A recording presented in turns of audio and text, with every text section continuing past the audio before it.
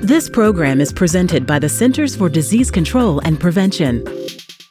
Welcome to this edition of PCD Soundbites. I'm your host, Malia Haley. Approximately 1 in 8 women will be diagnosed with breast cancer at some point in their lives. Regular screenings may find breast, cervical, and other cancers early when treatment is most likely to work. Programs that provide cancer screening for women and educate them about the importance of regular screenings are a vital part of cancer prevention and detection. Joining me by phone is Kala Holzhauser, a graduate student at South Dakota State University and winner of PCD's 2018 Student Research Paper Contest in the graduate category.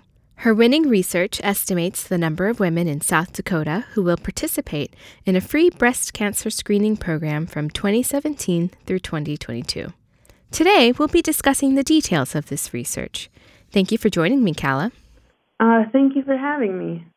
Kala, tell us about your study. As you mentioned, All Women Count is a free cancer screening program operated by the South Dakota Department of Health, but it's part of a national breast and cervical cancer early detection program.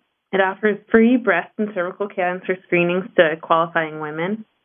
My research involved forecasting the number of women who would receive a mammogram through the program in the next 5 years for counties in South Dakota.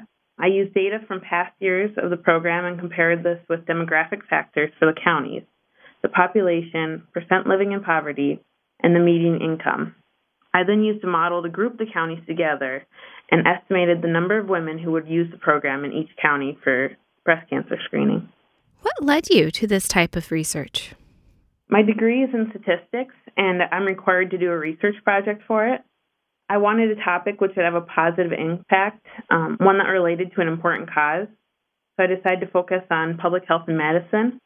My advisor was familiar with the All Women Count program and knew about the data they'd collected, and I thought it was a perfect opportunity. Tell us about your results. So the overall trend in South Dakota has seen a decrease in participation since about 2012. We did notice a few small counties that are seeing an increase in participation, and further analysis would need to be done as to why they're seeing an increase. Maybe there's more advertising being directed to those counties, or a new clinic opened up and so it's able to serve more people. Questions like that. Why is forecasting research so important? It's important so that programs which may have limited funding can allocate their resources to have the most impact. Forecasting research gives programs important guidance about who will and how many will use their services. It can remove a lot of guesswork that programs have to resort to when determining how to use resources. This will also help programs identify gaps in their operations, which leave populations underserved. Wonderful. How can programs like All Women Count be used to help increase screening rates? All Women Count and programs like it remove the cost barrier some women face if they do not have insurance or cannot afford the copays. On average, a mammogram costs around $100 for an uninsured woman. All Women Count covers many of the women who find mammograms otherwise unaffordable. As with most cancers, early detection of breast cancer is key to increased survival. Do you have suggestions for others interested in expanding upon this area of research?